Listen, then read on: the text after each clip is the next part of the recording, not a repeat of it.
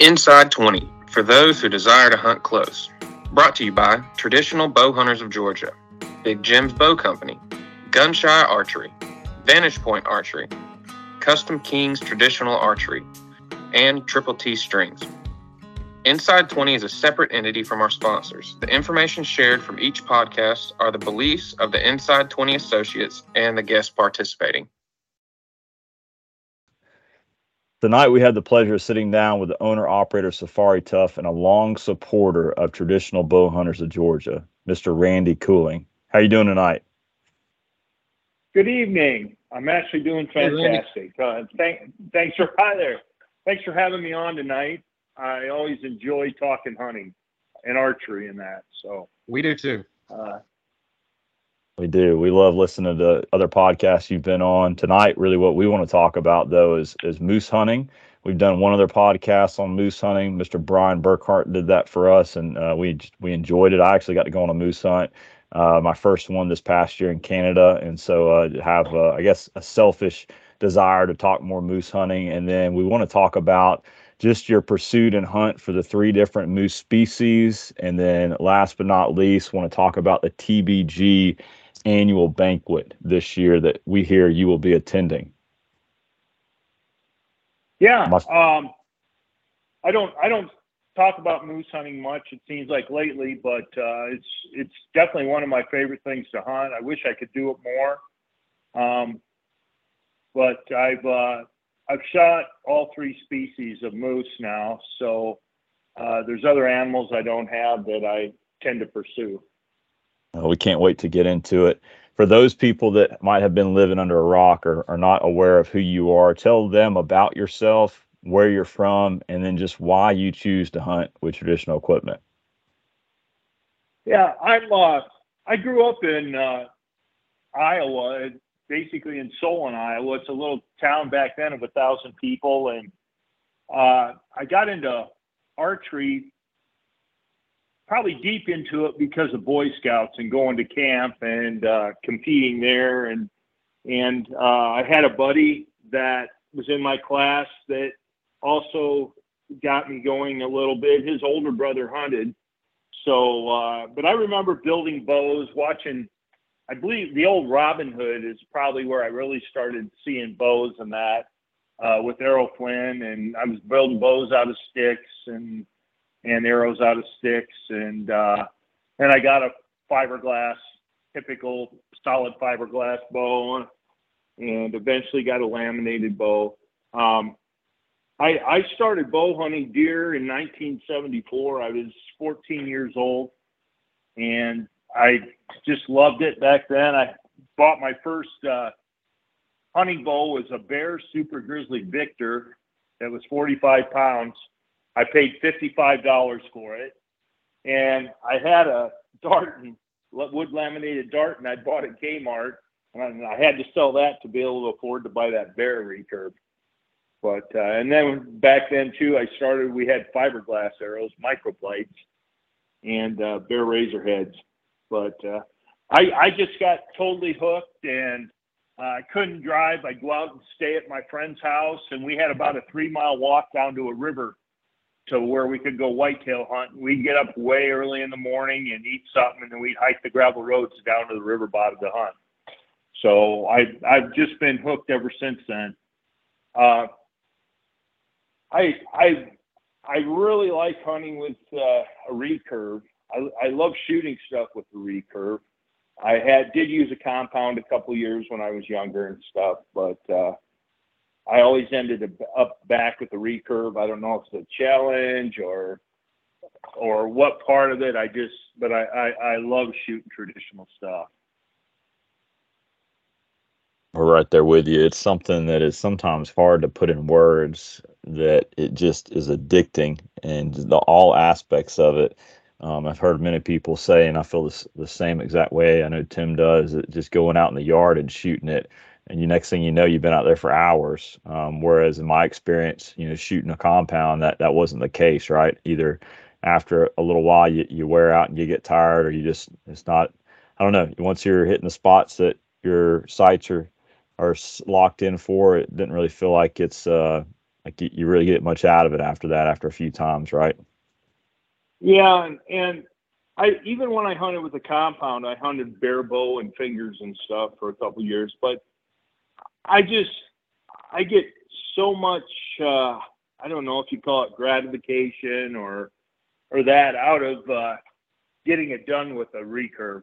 I don't care what anybody else whatever anybody likes to hunt with or that. I don't care as long as it's legal. And you're absolutely right how it is hard to put into words, but I love getting close. I got to the point now where I do a lot more quote unquote trophy hunting, I guess, and it gives you a lot more time in the woods. I'm fortunate to hunt places where if I shot the first buck, I'd be done probably the first day, burning my tags and stuff when it came to hunting whitetails. Where other things like elk and stuff where it's a lot harder to get on, you get a lot more hunting time in. But it's just I don't know. It's such a personal thing for me and what it does hunting with the recurve. You know, shooting a stick bow is just fun too. You know, we had a fella at TBG when I first started shooting, and he said, "Man, if you're not having fun doing this," he's like, "you don't need to be doing it." He's like, "This is really meant to be fun," and I can certainly agree. You know, we were talking earlier about, you know, just getting out and shooting different targets, whether it be a stump or a hay bale, whatever. It's just fun, man. Mm-hmm. And I used to shoot 3D tournaments every weekend somewhere growing up in Iowa. I didn't move out of Iowa till like 97, I believe it was. And I and my buddy there, we shot tournaments every weekend. And there if we could find one Saturday and Sunday, we'd go to both. Sometimes you might go to one in the morning and hit another one if we could get to it, if it wasn't too far away in the afternoon. And we traveled quite a ways to do it too, if it meant going to one. We just it's just a lot of fun. I keep my bow hanging in my garage. When I was working a regular job, I'm retired now I worked on elevators and escalators for 42 years. And I always had my bow in the garage, and that was the first thing I did when I got home from work, is grab that and shoot. Couldn't wait to get home to do it. And now most of your free time spent is traveling around hunting, right? During any free time you have currently. Yeah. I with doing shows and it takes up so much more time. I'm actually home less now on weekends than I was when I was working, because that's when everything's happening. And plus hunting, I normally I'll usually hunt 3 months out of the year. I'll be going somewhere, traveling, hunting somewhere. And so I'm not home much then. It got to the point where I figured out there was some place to hunt in the world every month of the year. And so we started even like going to New Zealand, Australia, Africa you can go to in the summertime. You can get down to Texas early or late winter, I guess, February, March. Things are roaring down there with different animals. And so eventually I learned, and that was kind of a bad thing maybe in the end, but yeah, there's somewhere you can hunt. I've been to Turkey hunting ibex. I've been to Argentina hunting red stag. That's a place you can go in the summertime also. And it's never ending, and there's still got a wish list, and I always will have one. Because hunting is a great way to see the world, I guess. It gives you a good excuse to go and see some of these places that, you know, even if you took a trip to, you know, Turkey or wherever, you're going to see places hunting that you wouldn't see if you were just a normal tourist, you know? Mm-hmm. Yeah, you get out into the heart of the country. And it's just awesome. I hunted Spain for ibex, Basadi ibex, and we were hunting in ruins that the Romans built with slaves, walls and terracing, and that to farm with. And it's just beautiful. People are nice everywhere you go. I just love traveling internationally and hunting. So exactly where all have you been moose hunting specifically? I've shot a moose in Ontario. That's a Canadian moose, an Alaskan moose, Yukon moose. I shot in northern Alaska, and I shot a Shiras moose in northern Wyoming. The one in Ontario was guided, and then the other two hunted on my own for. The Alaskan moose is probably was the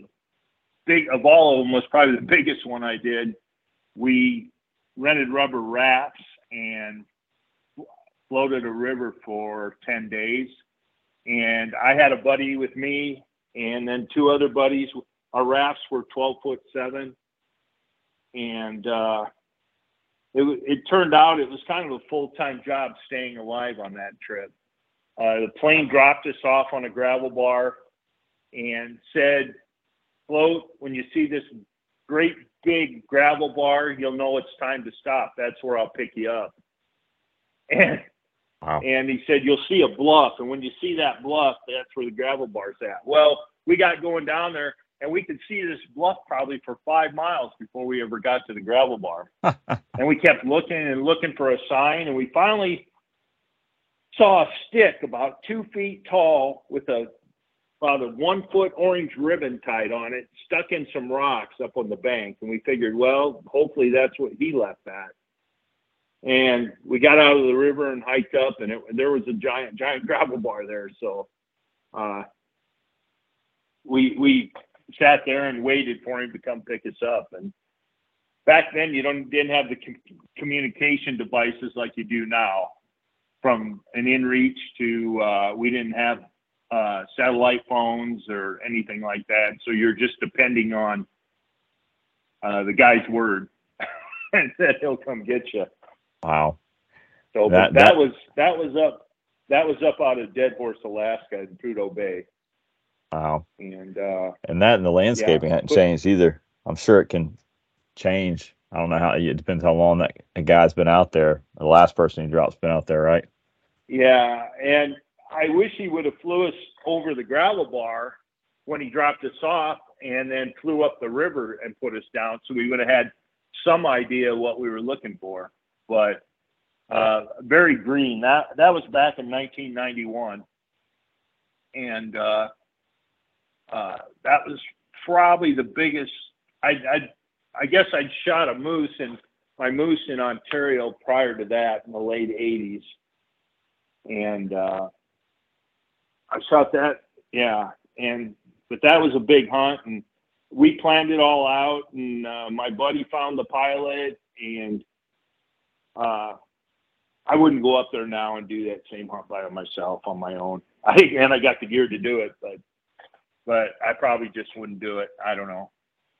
Not the way we did it anyway back then. Yeah, I hear it's tough. I hear it's a tough hunt.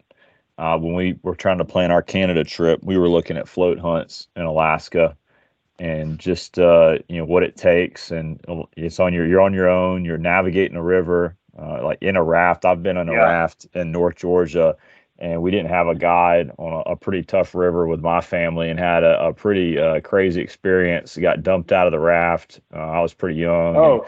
And it was nuts. And at the time, my grandmother, for whatever reason, we took her. She couldn't swim, and so it was a lot of bad decisions. I feel like looking back now as an adult, like why did we end up doing that? So I couldn't imagine being out in Alaska and something like that if you weren't, previous to that, have experience in a raft, and then you got a lot of other dynamics out there that can kill you. Yeah, it's dangerous. And you're right.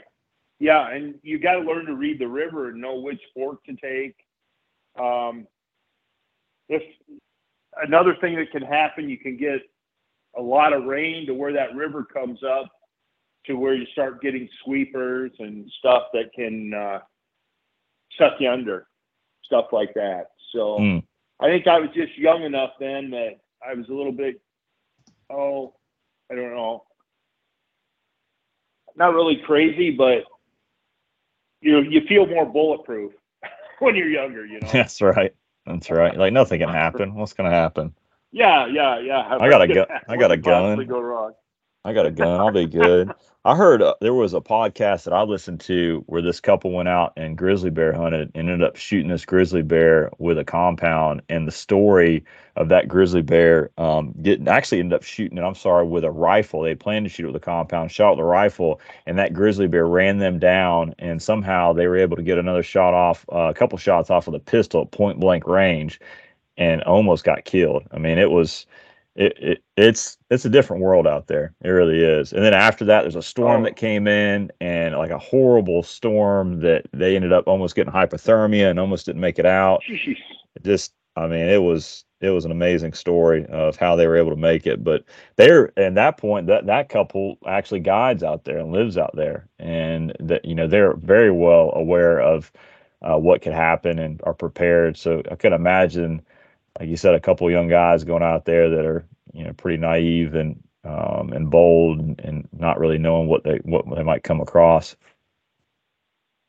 Yeah, and we had grizzly bears there, and I shot a moose on about the fourth day, and so we had to bone it out and pack it back to the river, not very far, but my point was every night we had to unload all that moose meat out of those rubber rafts and take it up and put it away from the rafts. So if the bears came in, they wouldn't tear the rafts up. Hopefully they just go for the meat and leave the rafts alone.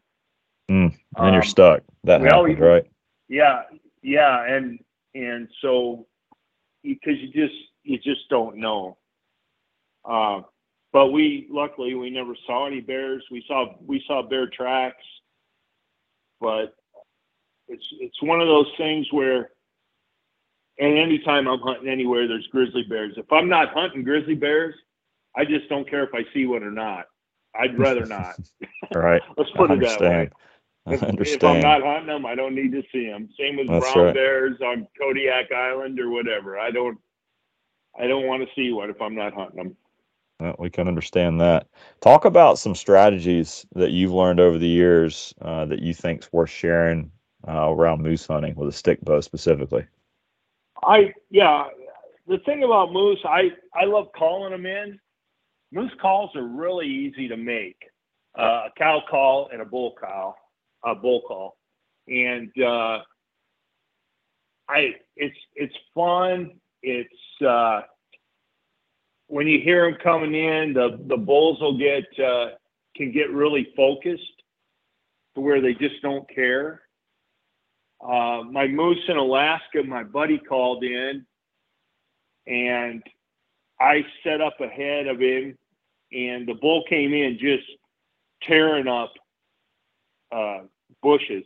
We were in a big river bottom, and he got up to me, and he got up to the bush I was actually kind of hiding on, and I was down on my knees, and he got right up to it, and I thought, oh no, he's going to come right through that.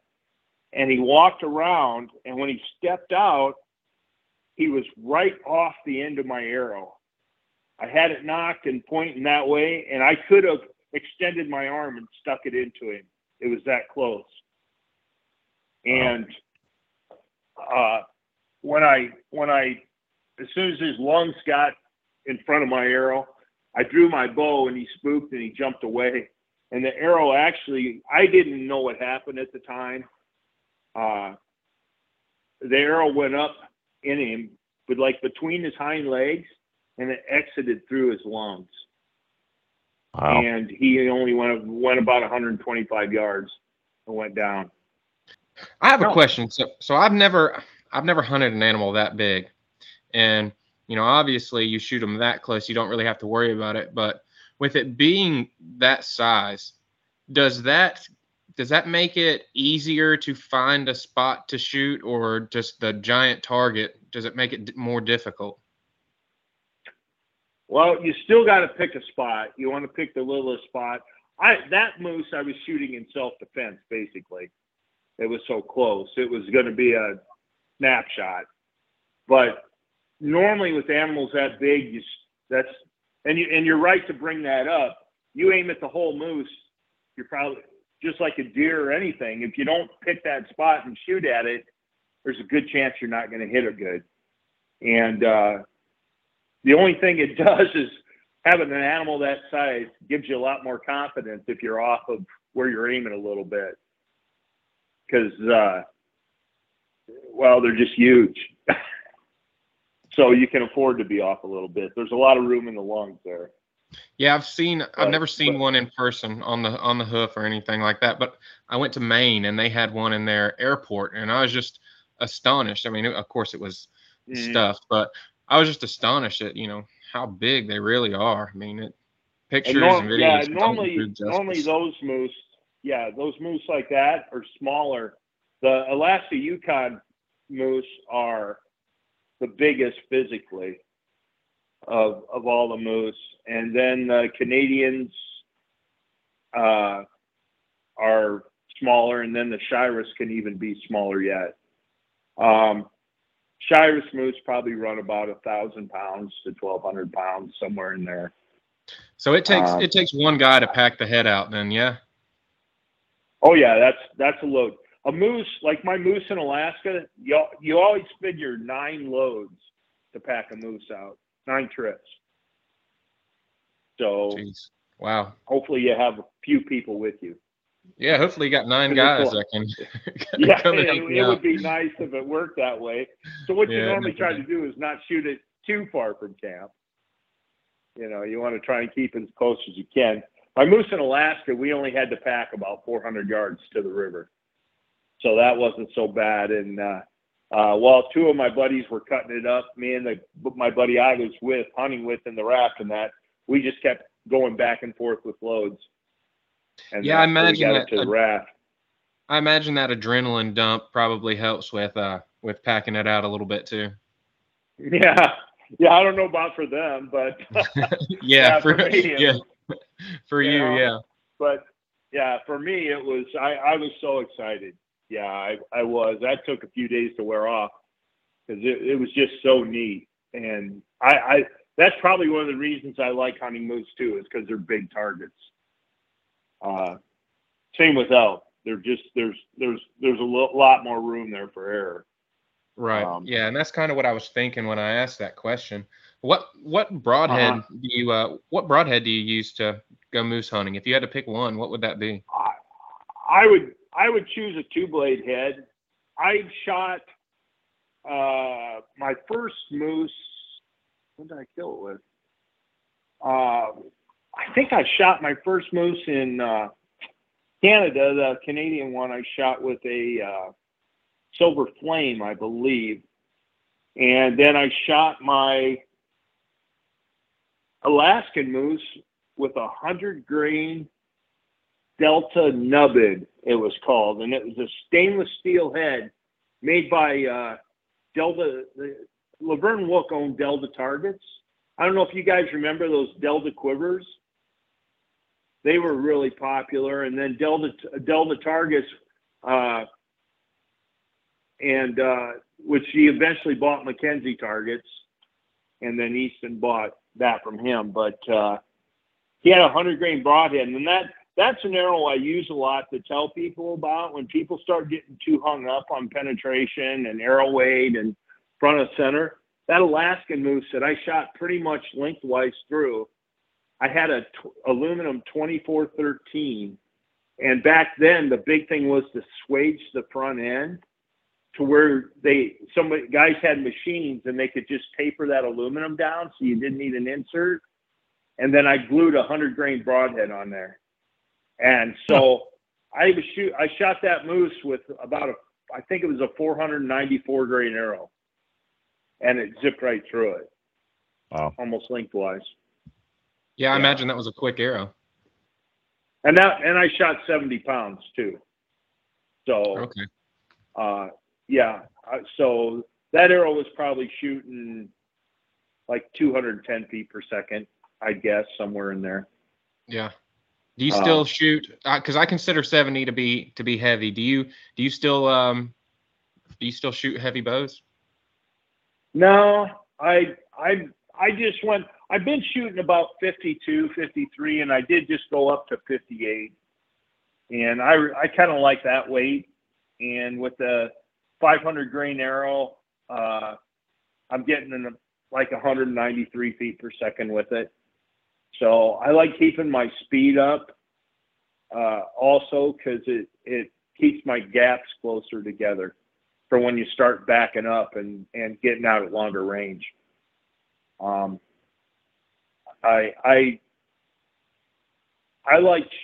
practice.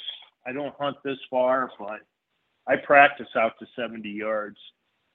And I have a point on for 70 yards.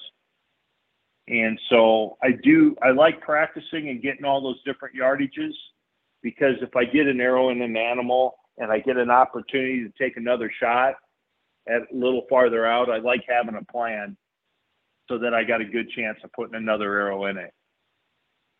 So that's why I practice regularly I practice regularly to 60 yards, and then I throw in a little bit farther now and then. Gotcha. I understand. But yeah, I mean, and that's why I do it. But you practice enough. I've shot elk between 42, 47 yards. You practice enough at it, and then you get a little bigger animal too. Just whatever. If I don't feel confident, I don't take it either. If it doesn't feel like it's going to work. I passed up an eland in Africa. I think my guide thought I was nuts. He was at 25 yards. And I was sitting there, and it just didn't feel right, the situation of that. And I never shot. And he says, what's going on here? You know, an eland, a 2,000-pound antelope, huge. And he says, why didn't you shoot them? And I said, it just didn't feel right. I just didn't feel like it was going to happen. And he goes, oh, okay, I don't want you taking a bad shot. And that was the last that was said of it. But because you always get more opportunities there. But yeah, that's most important too. You know, yeah, sometimes it just feels right, even the little longer ones.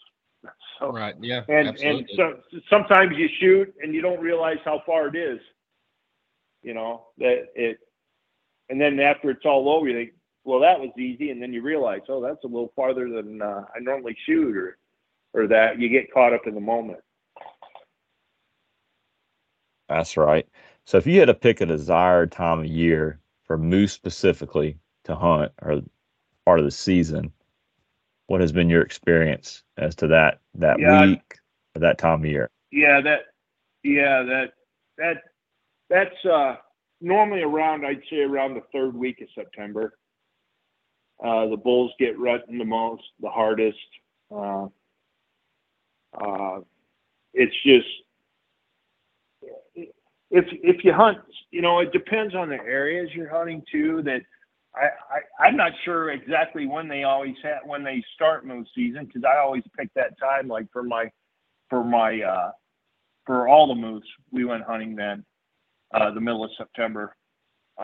There's areas where it's more open in that. I believe like Wyoming has areas and where you can get creek bottoms and maybe get up higher in glass and find bulls and stuff, and then go spot and then stalk in on them and get them.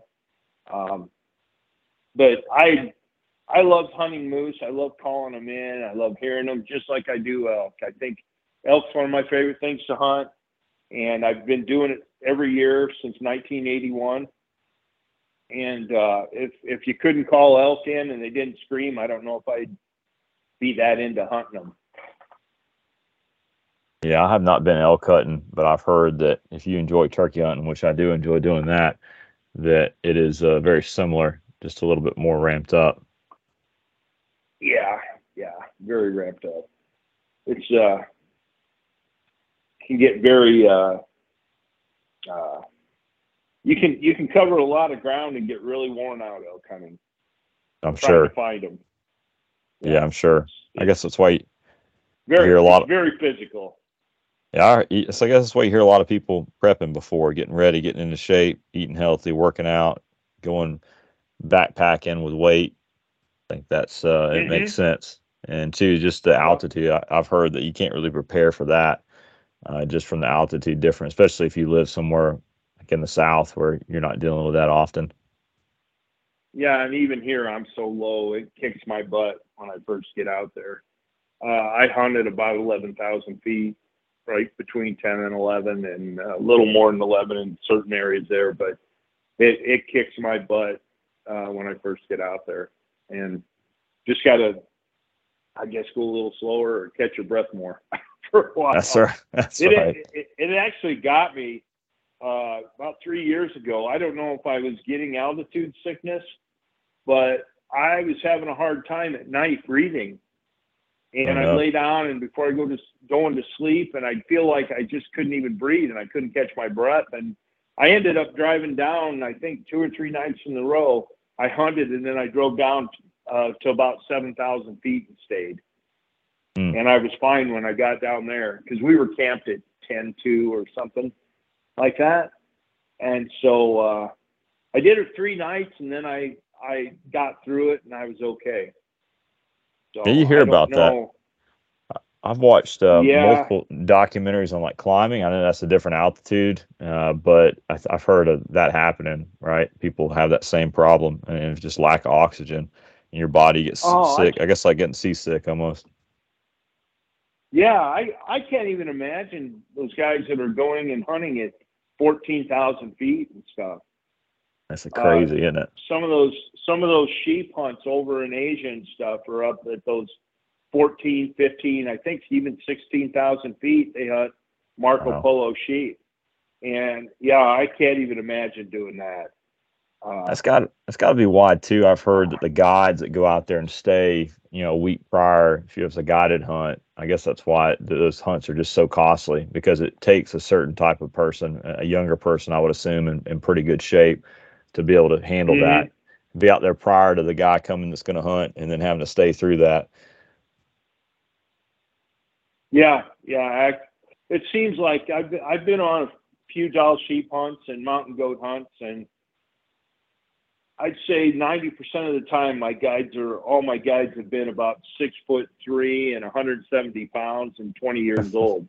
And and keeping up with them is a whole nother thing. And that's right. I always tell them I only got one speed, guys, and that's just the way it's going to be. Because I never started sheep hunting until I was in my 50s, and it's goat hunting is even worse. Goat hunting is so grueling. Just the steepness and stuff that you got to climb for the goats. But I always tell them, I say, you're going to hear me cussing and whining and complaining, but just ignore me. I'll be okay. Don't think nothing of it. It ain't about you. So it's like taking a young kid hunting. It's like taking a young kid hunting with you, right? Except for the cussing part. Yeah. I never say I want to go home, but you're thinking it though sometimes, right? Yeah, I'm probably thinking I can't wait till this is over. Especially some goat hunts I've been on; those are just treacherous. I can imagine. It's just power through it. When you're done, you wish you were back there. You go out and hunt for 2 weeks, and you get worn down and that. And I can't tell you all the times in Colorado we've left a day or two early that we're not really seeing much, and we think, heck with this, we're worn down. So we go home. You get home, you sleep in your own bed one night, and you're ready to go back out the next day. You wish you never would have left. But you would have finished it out. You get mad at yourself, for going home early. So anymore, I appreciate it a lot more, and I don't usually ever get to the point where I wish I was home, or wish I could go home, or want to go home early because the hunting's bad. It's, it only takes, what I've always told guys when the hunting is bad too. I said it only takes 5 seconds to change this whole hunt around That's it. Every time. Yeah. Yeah. And you're not seeing a bunch of animals. Well, I don't need to see a bunch. I just need to see one I can shoot. That's legal in that. So that's exactly right. Exactly right. It's definitely more fun when you're seeing lots of game. Don't get me wrong. Even if you aren't going to shoot it, it's definitely more fun. But it's a little bit more motivating in those tough hunts, isn't it? Yeah, makes you feel like you got a better chance than when you aren't seeing anything. That's right. That's exactly right. Now, if you had to pick a moose recipe to cook for somebody, or one that you had cooked for yourself, do you know of one of your favorite recipe dishes around moose meat? Well, my dad, the way I've liked game cooked for a long time, and my dad always did this, and he had an electric tenderizer, and we cut up steaks and run them through the electric tenderizer 2 ways and 2 directions, and then roll them in flour and salt and pepper and fry them in oil. And I grew up doing that with venison because we'd butcher all our own deer and stuff. So, or all my deer. My dad didn't hunt, but we'd butcher them ourselves and wrap them in that. And that was always a big thing while we were butchering the deer. Dad would get the skillet going, and he had a garage that he'd build a kitchen in, and so we'd be out there butchering on the table and that, and he'd get the skillet going with oil and fry up venison for us that way. And I've always liked it that way. And maybe it's a little more nostalgic for me now or that, but that's my favorite way to eat it. Sounds good. And it's probably too a part of that, I'm sure, that's sentimental for you. I'm sure when that you turn that skillet on and hear it popping and smell that, it probably brings back a lot of fond memories with you and your dad, right? Yeah, it does. It absolutely does. My dad never hunted, but he went on lots of hunting trips with me. He went to Africa with me twice, and he'd go out elk hunting with all us. We'd take a group of guys, and he'd go out elk hunting, and he'd stay in camp, and he'd cook. He'd cook and clean. And we had fresh bread every day and donuts when we got back from hunting that he made. And it was the only time we never lost weight elk hunting is when my dad was with us. Let's put it that way. There was always plenty of food there to eat. Wow. So yeah, they were good. And he just liked to sit out there in the mountains and sit in the valley, and he'd sit out there. It didn't matter how cold it was or that. He just put on a coat. He just loved being there and being around. And same in Africa. He was actually the reason I went to Africa the first time, is he always wanted to see it. So I thought, well, gee, this is a good opportunity for me to go hunting. So I think in '97 I went for the first time and took Pa, and we had a great time. And he had a way of knowing everybody, and I'd take him to archery banquets with me, and I swear when we got done, he knew more people than I did there. He's just that kind of guy. Yeah, he's almost so. It sounds like good times. Sounds like a good man. I'm sure a lot of that drive was he just wanted to spend time with you, and that says a lot about a father. Just wanting to invest time, and that's if anything's more important in life than anything else is somebody willing to put their time into somebody. So that says a lot. Absolutely. Inside 20 is brought to you by Traditional Bow Hunters of Georgia. Head on over to tradbowga.com for more information. And by Big Jim Bow Company, the place for custom bows, handmade leather goods, and much more to meet your traditional archery needs. Check them out at bigjimbowcompany.com. Gunshy Archery, the perfect custom-made quiver for both 2 and 3 blade broadheads. Check them out at gunshyarchery.com. VPA Broadheads, precision machined one-piece broadheads, 2 and 3 blade mode is available. Check them out at vparchery.com. Custom King Archery, the best price on the best traditional archery products since 1972. Check them out at customkingarchery.com. Triple T Strings created champion-level Flemish and endless strings for hunters and target shooters using the best materials. Check them out at TTT Strings on Facebook.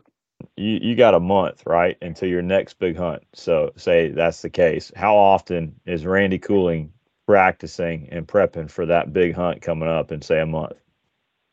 Yeah, every single day. The big thing I try to do is I try to practice on a target that is going to be close to the size of the animal I'm going to be hunting. So I was fortunate. I was able to buy a Mackenzie elk target from a club for $200. So I have an elk target, 3D elk. Yeah, it's such a good deal. And it was in really good shape. But other than that, I don't know.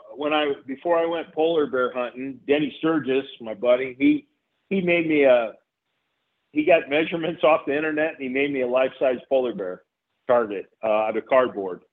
That's a good friend. Yeah. So I use that to practice shooting it. I do it to shoot so your mind adjusts the size. And same with, we made a Cape Buffalo one before we were going Cape Buffalo hunting. We made one out of cardboard, a life-size Cape Buffalo. I do it with anything like that, and it's just practice on it, and put it through your mind that, play it in your mind like that's real, and it's coming up, and put yourself through these different scenarios in your head of what happened or what's going on at the moment when you do that, to try and so when it does happen, the theory behind it with me is it's like you've done it before and played it out, and to try and keep the anxiety down when it is time to make the shot. Yeah, being prepared as much as you can is definitely an advantage. So yeah, and granted, there's no way to prepare for shooting a live animal. No, guys always wonder about getting buck fever and stuff like that.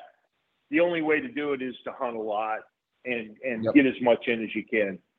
Yep, that's right. That's why that target panic you got to work through, buck fever you got to work through. I mean, it's constantly growing and evolving. And I imagine that can be difficult when you hunt so many different animals like you do. I mean, me and Matt, we hunt pigs and deer and, anything else if we're lucky. So I can imagine it's a lot different with the different game you hunt. So. Yeah, and I'm going to be 64 in October, and I've done it enough, I think, now that I can stay really calm and keep myself calm through situations and think things out. And then after it's all over, my left knee starts shaking pretty hard. But well, that's good. It happens afterwards, or whatever they call it. Yep. Yeah. Well, my legs start shaking now. But yeah, my legs start shaking when I get into the woods. So. Exactly. Oh yeah. My brother was with me. He was with me long time ago. But elk hunting, I told him if he graduated from college, I'd take him on an elk hunt to Colorado, pay for it, take him elk hunting, and I did it. And he got to watch me shoot at an elk, and I think I shot under it or something like that. After it was over with, he goes, "What was wrong with you?" I said, "Why?" He goes, "Your legs were shaking so bad." I said, "You just wait, bud. You'll see what was wrong with me." That's right. And, yeah. And he ended up finding out too. Yeah, when you can feel your heartbeat in your ears, it's man, that's what makes it fun. Like we were talking about, getting out in the yard and it being fun. And you should find some excitement and some fun in all of it. So this kind of leads me into my next question. Some of the mistakes or almost mistakes you've made during big expedition hunts, like, what's something that you would change looking back if you could? One thing that, you try to be prepared as much as you can. You try to call people that have, especially going on hunts that I've never been on. I always try to call people that have done it, that have even been to the exact place I'm going, to prepare and gear wise and what to expect and all that, which helps a lot. But one thing I didn't do that we came out okay on that moose hunt, when we rented those rubber rafts, they give you a glue kit in case you puncture your raft, or a patch kit. And they give it to you in a little bag. And so we just got it. We throw it in the raft and whatever. And we're going down there. And after about 6 or 7 days, we have one cell of our raft that's starting to lose air a little bit. But we just pump it back up, and it'd stay for quite a while again, maybe a day or so. We'd pump it up because it was slow enough that we weren't really sure where it was leaking. It was that slow that hard to find. And so one day we thought, we should try and find where this is leaking and do something with it. And we get out the patch kit, and there's patches in there, and there's a bottle of glue that is rock hard. It's so hard. It's from so old that it was just rock hard. It wasn't going to do us any good. And that's something we didn't check before we went out there. So things could have got really, really bad if we'd have ran into some sweepers or tree roots sticking out from the side of the banks or sharp rocks. Cause there's times it got real, shallow enough that we had to get out and drag the raft through the river, down the river. So, that was something, and it's still stuck in my head now, today when cause I was thinking about being up there hunting and how that was stupid not to check everything. Yeah. Just like anything else in life, the devil's in the details, that one little glue stick could have put y'all down for a while. Could have ended badly. Yeah. And I don't know what we would have done if we would have punctured the raft. I'm really not sure, because we had to go miles and miles and miles to get to our pickup point. I'm sure we would have came out okay. The guy would have flew up the river looking for us. Luckily we had another 2 guys in a raft that they probably would have kept going but it's not a matter of just picking you up anywhere. You got to find a place to land a plane out in the middle of nowhere. Right. In those river bottoms. So, I'm sure it would have worked out and came out okay in the end. It just would have been very, very annoying, to get through. Right. Yeah. I don't think a stick of bubble gum is going to patch a hole on a raft. So it's important to be prepared. No. Have my buddy keep his thumb on it the whole time on a horn or something. I don't know. Yeah, whoever paid the least for the trip needs to keep their thumb on this hole. Yeah. So do you have any moose hunts or any hunts in general that kind of still keep you up at night? Yeah, I was so fortunate that I did go on my first moose hunt I ever went on in Ontario. I never got shot. The second moose hunt, I went the same guy, and I went back the next year, and he called in a bull, and I was able to shoot it at 15 yards, which is like right in my wheelhouse. And,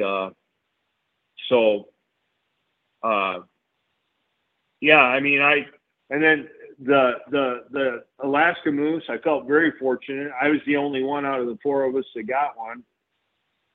And the Shiras moose, I went on my own, up in northern Wyoming, and I was fortunate there. I called a bull in the second night there. And that turned out, I had that bull at 10 yards, and he was coming grunting and tearing stuff up, and I had him at 10 yards, and I didn't have anything there to rake the brush with, because I figured that's what it was going to take to just get him to show himself. And I used my Black Widow, and I was beating the willows with it and stuff, and he's going nuts. And he finally turned him. I think he couldn't see another moose right there, or I was, because I wasn't going to walk out. So anyway, he turned and walked away, and it was getting to the point shooting hours were going to be over, and he was standing out there. And I thought, what do I do now? And I put my bow on top of my head. I bent over at the waist, and I put my bow kind of on top of my head, and I just walked straight out in the open. And I walked out and kept walking, and he's standing there staring my direction, trying to just thinking, what an idiot. But he stood there, and as soon as I got out and got around where I could shoot, I just stood up and shot him at about 35 yards. Wow, that's amazing, wow. man.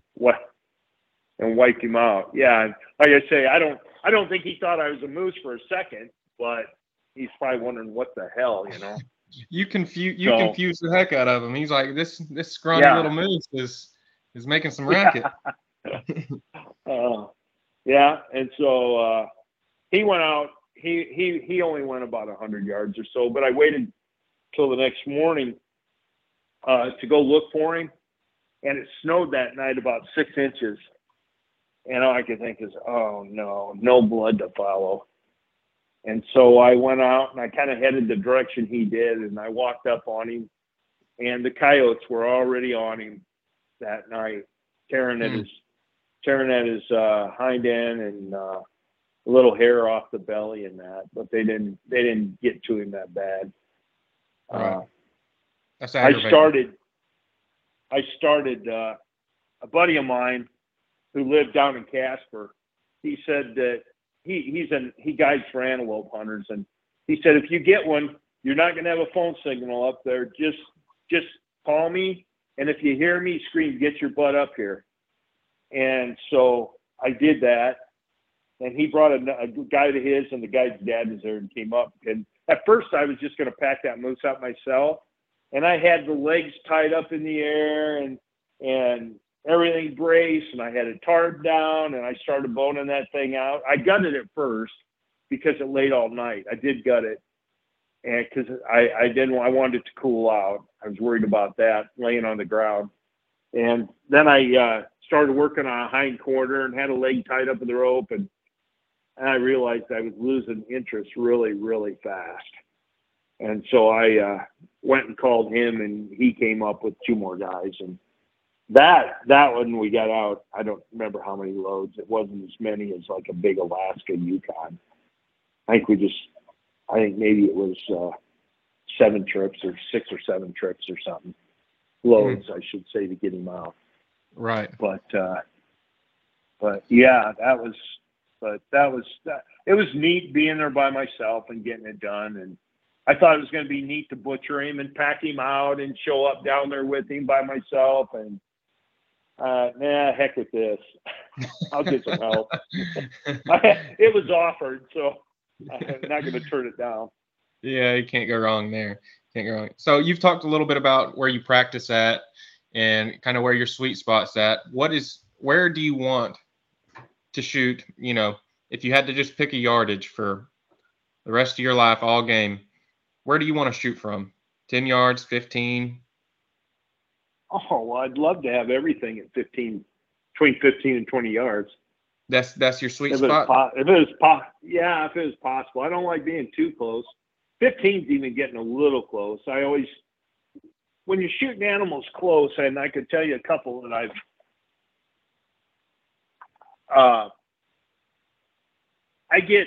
start getting a little more anxiety of wanting to rush the shot if they're close, because you feel like there's a good chance they're going to see you. Yeah. So being a little farther away, I don't get that urge to rush the shot. But I shot a whitetail, good buck, 100. I think he's a 137-inch 8-pointer. I shot him at 15 yards, and I took hair off his belly. And he ran out, and he didn't know what happened. He ran out, and he stopped at 40 yards, looked back, and I laced him. And he only went another 50 yards, and he was down then. But I have so much less anxiety shooting out there in that 30. When they get usually past 30, I I don't feel like they're gonna see you move as easily or that as they would at 15. And it depends if you're hid good in a tree or good on the ground and had some cover in front of you a little bit. Every situation's different, but if you're in the open more and that, if you're in the open, it's so easy to rush the shot and miss. Normally shoot over them or that, because you hurry up and miss because of that. I sat in a blind in Wyoming antelope hunting for 6 days in 113-degree heat every day. I mean, I baked. It was awful, and I never saw an antelope. And the last night, I think it was the 6th day or so. The last night, right before dark, I'm sitting in there thinking, and they had a bunch of hunters there that week in that same camp, and everybody's shooting antelope, and I'm not even seeing one. And then that last night, I thought, well, this isn't going to happen. And I look up, and there's a buck walking into the water, and he was right there. He kind of snuck up on me. And I picked up the bow in the blind, and he was between 20 and 25. And I started to draw up, and I think he heard something, and he looked my way, and I hurried up and shot right over his back. So, I always try to tell myself to take your time. If you don't get the shot, at least you're giving yourself a chance to, as opposed to hurry up and miss. Right. Yeah, absolutely. We've all been in that. If that makes sense. Yeah, if that makes any sense to you. It sure does, man. It sure does. Because I mean, we've all been in the, like you said, the hurry up and miss. We've all done that. That is a big part of it. And that takes time to realize when your shot comes. You can force it all day long, but trust me, that does not always work out the way you want it to. So when that happens, So when that happens, I mean, what do you do to create that resolve and that mental toughness to get back out there when, let's just say, you hurry up and miss? Yeah, well, for one thing, I don't let things bother me, especially anymore. It's just hunting, and as you get older, especially, there's just things in your life and stuff that mean so much more. Not getting an animal is far, far, far from the end of the world. Your wife's health, your own health, your kids' health, family health, that means so much more. And you should be out there having fun hunting. And if things go bad, I have a rule, and I always tell it to anybody, especially if they're in camp. If they miss an animal, maybe if they make a hit that's not so good and we don't find it or that, I always tell them they get 24 hours to mourn. That's it. When it's over, it's over. You're done. You don't get to whine. You don't get to pout. It's all over. So that's just a rule that you only get 24 hours. 24 hours. Because you're 24 hours to mourn. That's all you get. That's a good rule. You get back in the saddle, and you get back in the saddle, and you keep going. Yeah, Denny Sturgis, he always accuses me of having a convenient memory, because we could be on a hunt and I may miss a shot, and we'll be talking later, and we'll be saying something or whatever, and he'll go, I'll say, yeah, God, I wish I get a shot. And he'll say, well, you just missed the other day. And I'll go, oh yeah, that's right. I did. I guess I had a shot. Right. Yeah, thanks for bringing that up. Yeah. Yeah, that's exactly right. That's a good friend. He accuses me, or something going bad with an animal or something. He says I have a very convenient memory when it comes to missing something or that. Yeah, and I do. I know I do, but dwelling on it doesn't help either. Or going to the, trying to make a shot next time, going, oh, I hope I don't miss, or you don't want to be thinking that when an animal's coming in, or I can't miss, or it's get a lot of times I hear from guys too, they bring the money part of it in too much to, I spending $1,500 to go on this elk hunt, I got to get something. And it doesn't work like that. It's hunting, not shooting. Right. Yeah, absolutely. And thinking about the money, I've been on $5 sheep hunts now and haven't drawn my bow yet. And if I was thinking about the money, I would never go on another hunt because of that. You know, some animals are just hard to get, like brown bears, grizzly bears. I was fortunate. My second brown bear hunt, I killed a brown bear, and then I went grizzly bear hunting, and I told my wife before I left, I said, if I get a grizzly bear this first hunt, I'm going to book a polar bear hunt when I get home. And I was lucky and got a grizzly bear. So that's how I ended up going polar bear hunting. I want to know what she said to that. That's what I want to know. Yeah. This is what we need to be talking about. What you told her. I have a fantastic wife. She's never ever that I can think of ever said anything about where I was going and the money I was spending on a hunt. One time in my life, I asked her if I could go on a hunt, and it was back in the late 80s, and I'd been out elk hunting for 2.5 weeks, and I came home, and a buddy of mine called me that booked groups of caribou hunters, and he said, Randy, a guy just backed out. This is like on a Monday or Tuesday, and he says, you got to leave Friday and go caribou hunting. And I was going to get it like ridiculous, like back then it was like a $1,500 caribou hunt. I could get it for $400 or $500, and I go, oh no. And my wife is at work, and I thought, oh, I don't think I can just say yes to this, Raj.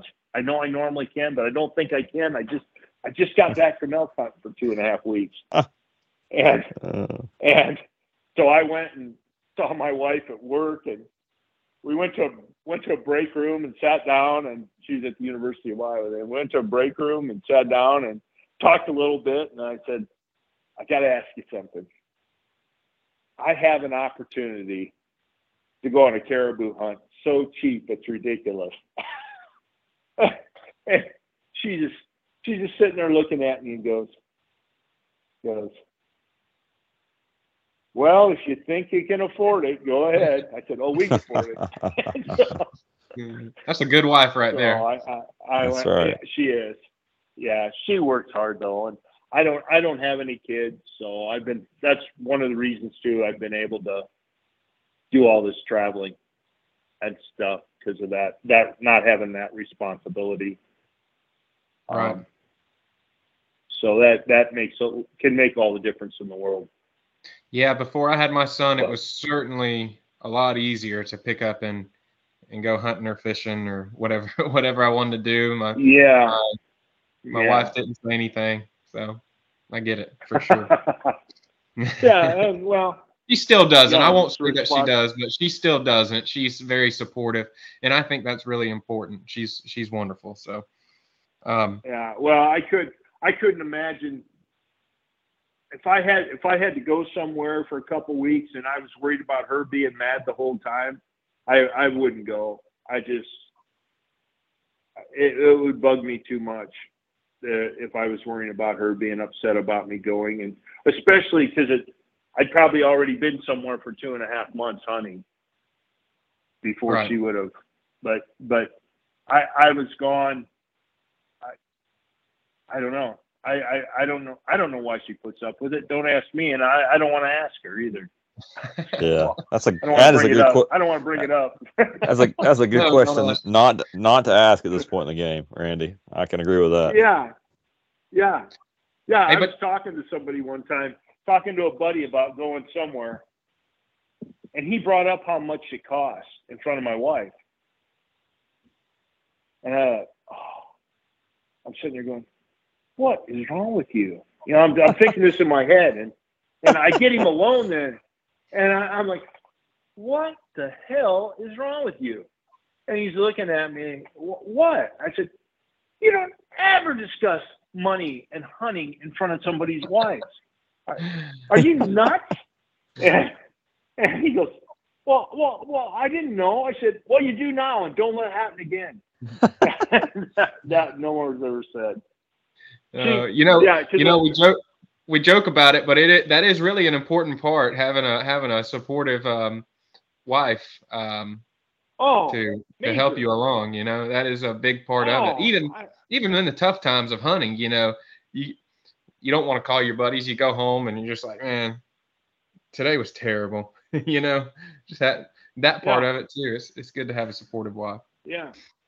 No, I there's no way I would have been doing all this stuff without my wife. There's just no way. I've been so fortunate, and she's still that way about everything.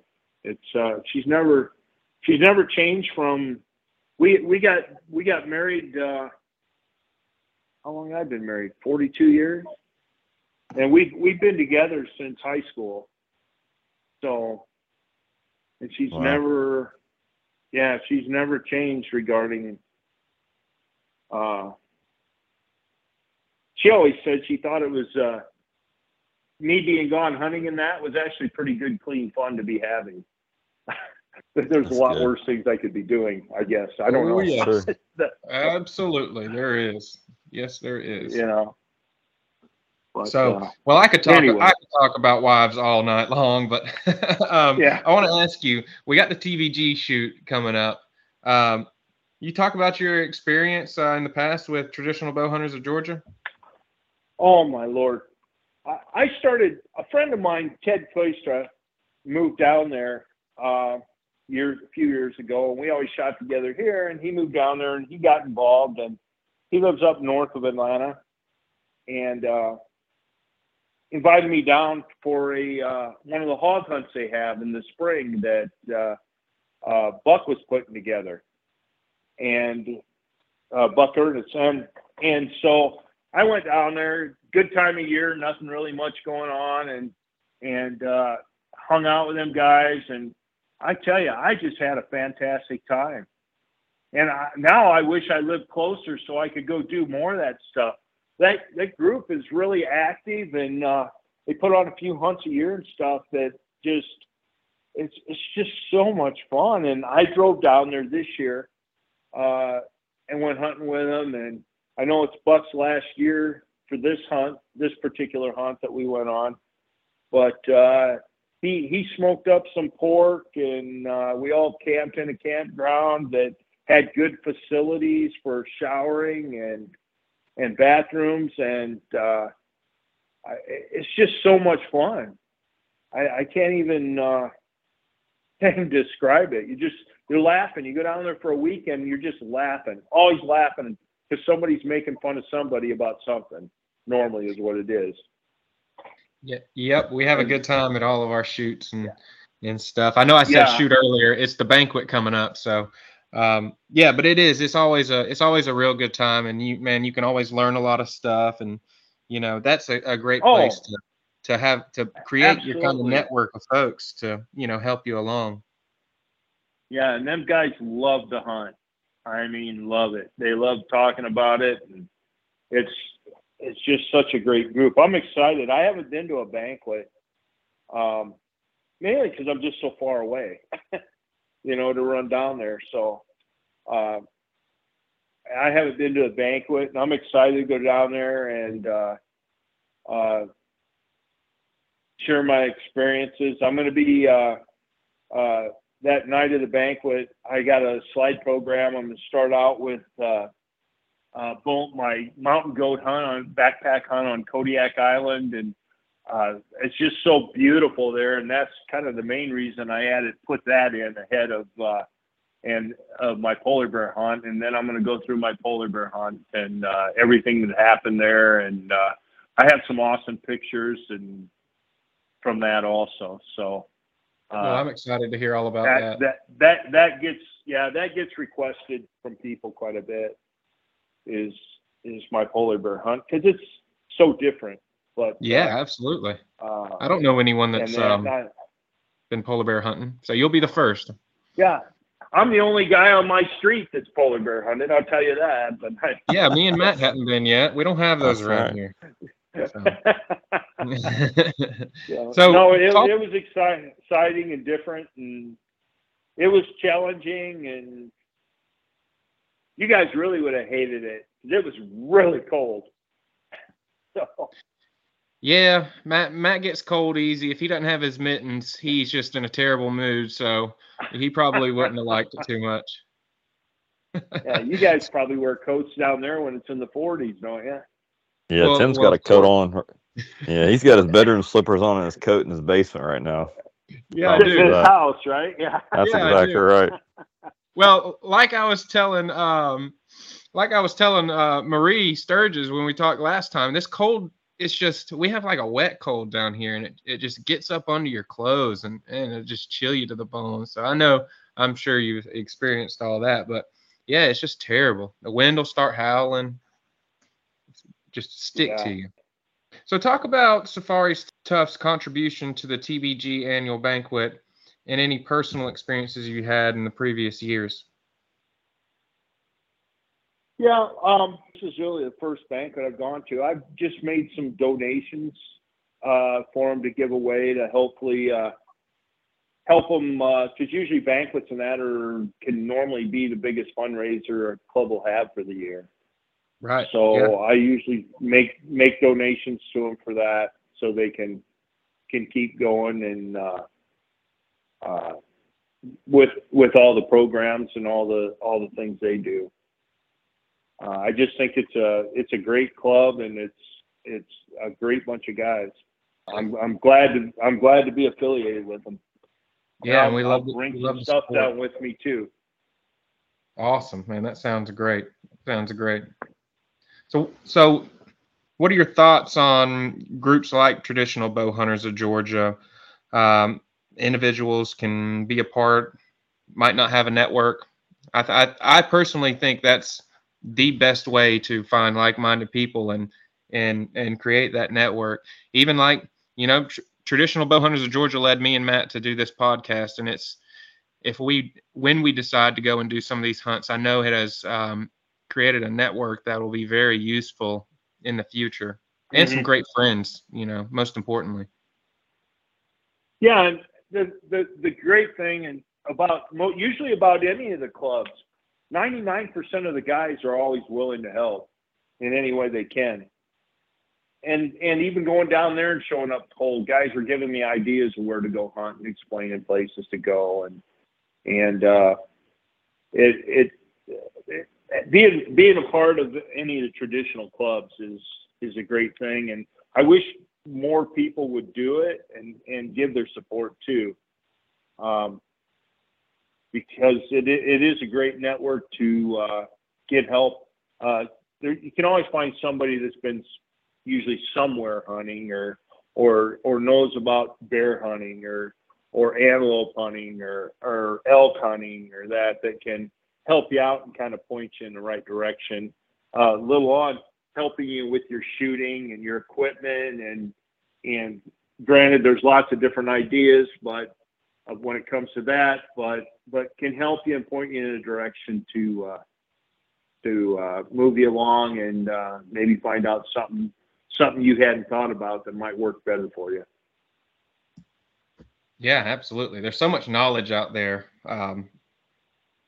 to be learned. A lot of these guys have it. So. And there's the access to it now is when I was starting out, and there was nothing.